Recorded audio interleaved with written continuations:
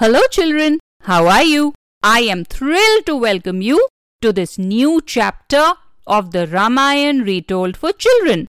Hello friends, welcome back. I am so excited to hear today's chapter. I want to know who the special character is. Oh yes, thank you Ayan for reminding me. Yes children, today we will indeed meet a very special character in the Ramayana. But before that, let's move forward with the story.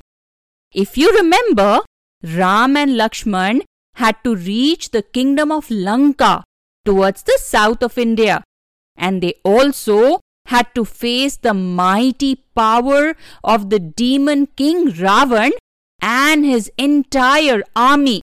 But to do that, Ram and Lakshman needed some help, which they were hoping to get from the Vanar king Sugriv. They finally reached the Rishyamukha hill after walking for many days in search of Sugriv. But things were not that great with Sugriv either. Why, Mama? What was wrong with Sugriv? Well, Ayan, Sugriv had once been extremely powerful and the ruler of a vast kingdom. But he had been ousted by his brother Bali, who was now the king and the ruler of the kingdom of Kishkinda. Let me tell you the story of the two brothers first, so that you understand what happened. So Bali and Sugriv were half-brothers.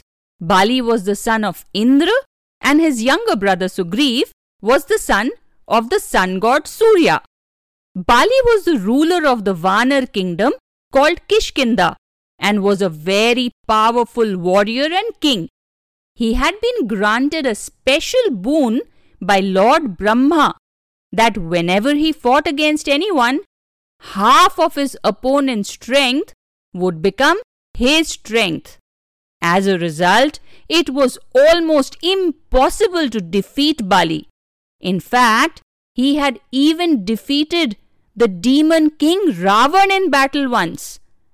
So Bali had once killed a demon called Dundhabi, but some of the demon's blood had unfortunately reached the ashram of a great rishi called Rishi Matang. He was very annoyed at having blood in his ashram, and he cursed Bali from ever being able to enter the Rishyamukha hills again. Oh, so that's why Sugriv was hiding in the hills now. Yes, Ayan, that is exactly the reason that Sugriv was hiding there. But coming back to the story again, Dundhabi's brother, a powerful and magical Rakshas called Mayavi, came to challenge Bali to a fight to avenge his brother's death.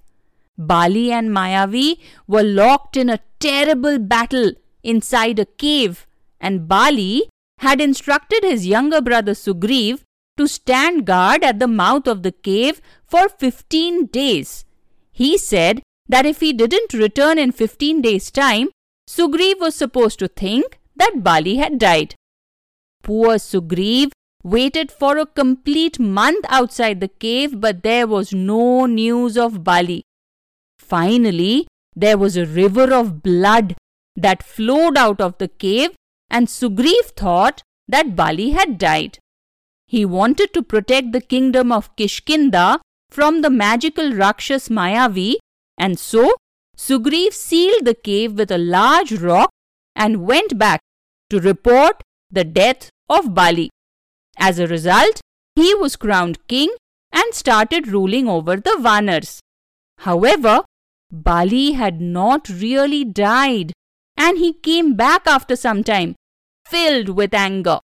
He thought that his younger brother had betrayed him and chased him away forcibly and captured Sugriv's family too. That is not right. They should have spoken to each other and solved the problem. Yes, you are right. But Bali was in no mood to listen to anyone, and he had sworn to kill his younger brother. So what happened then? Did he kill Sugriv? No, because Sugriv hid in the Rishyamukha hills where Bali could not come. When Ram and Lakshman came looking for Sugriv, He told them his story and informed them of all his troubles. At that time, Ram realized that what had happened to Sugriv was not fair, and so he decided to help him regain his kingdom and defeat his brother Bali in return for help to find Sita. But how did Ram find Sugriv if he was hiding? I am so glad you asked that, Ayan. Do you remember? I spoke of a very special character in today's chapter. Well, it was he who found Ram and brought him to Sugriv. He was Hanuman. Hanuman was a minister in the court of Sugriv and an extremely powerful warrior and a Vanar. Hanuman himself was the son of the wind god Pavan Dev, and he had many special and magical powers. But when he saw Ram, his heart melted and he pledged his devotion to Lord Ram and promised to serve him and take care of him forever. Hanuman was the most loyal and devoted follower of Ram of all time and carried out several brave and wondrous feats during the war with Lanka. So it was Hanuman who brought the two princes to meet the king Sugriv on the Rishyamukha hills. He helped them meet and form their alliance of friendship. After that, all of them came up with a plan of how to defeat Bali. But we will hear that story in the next chapter.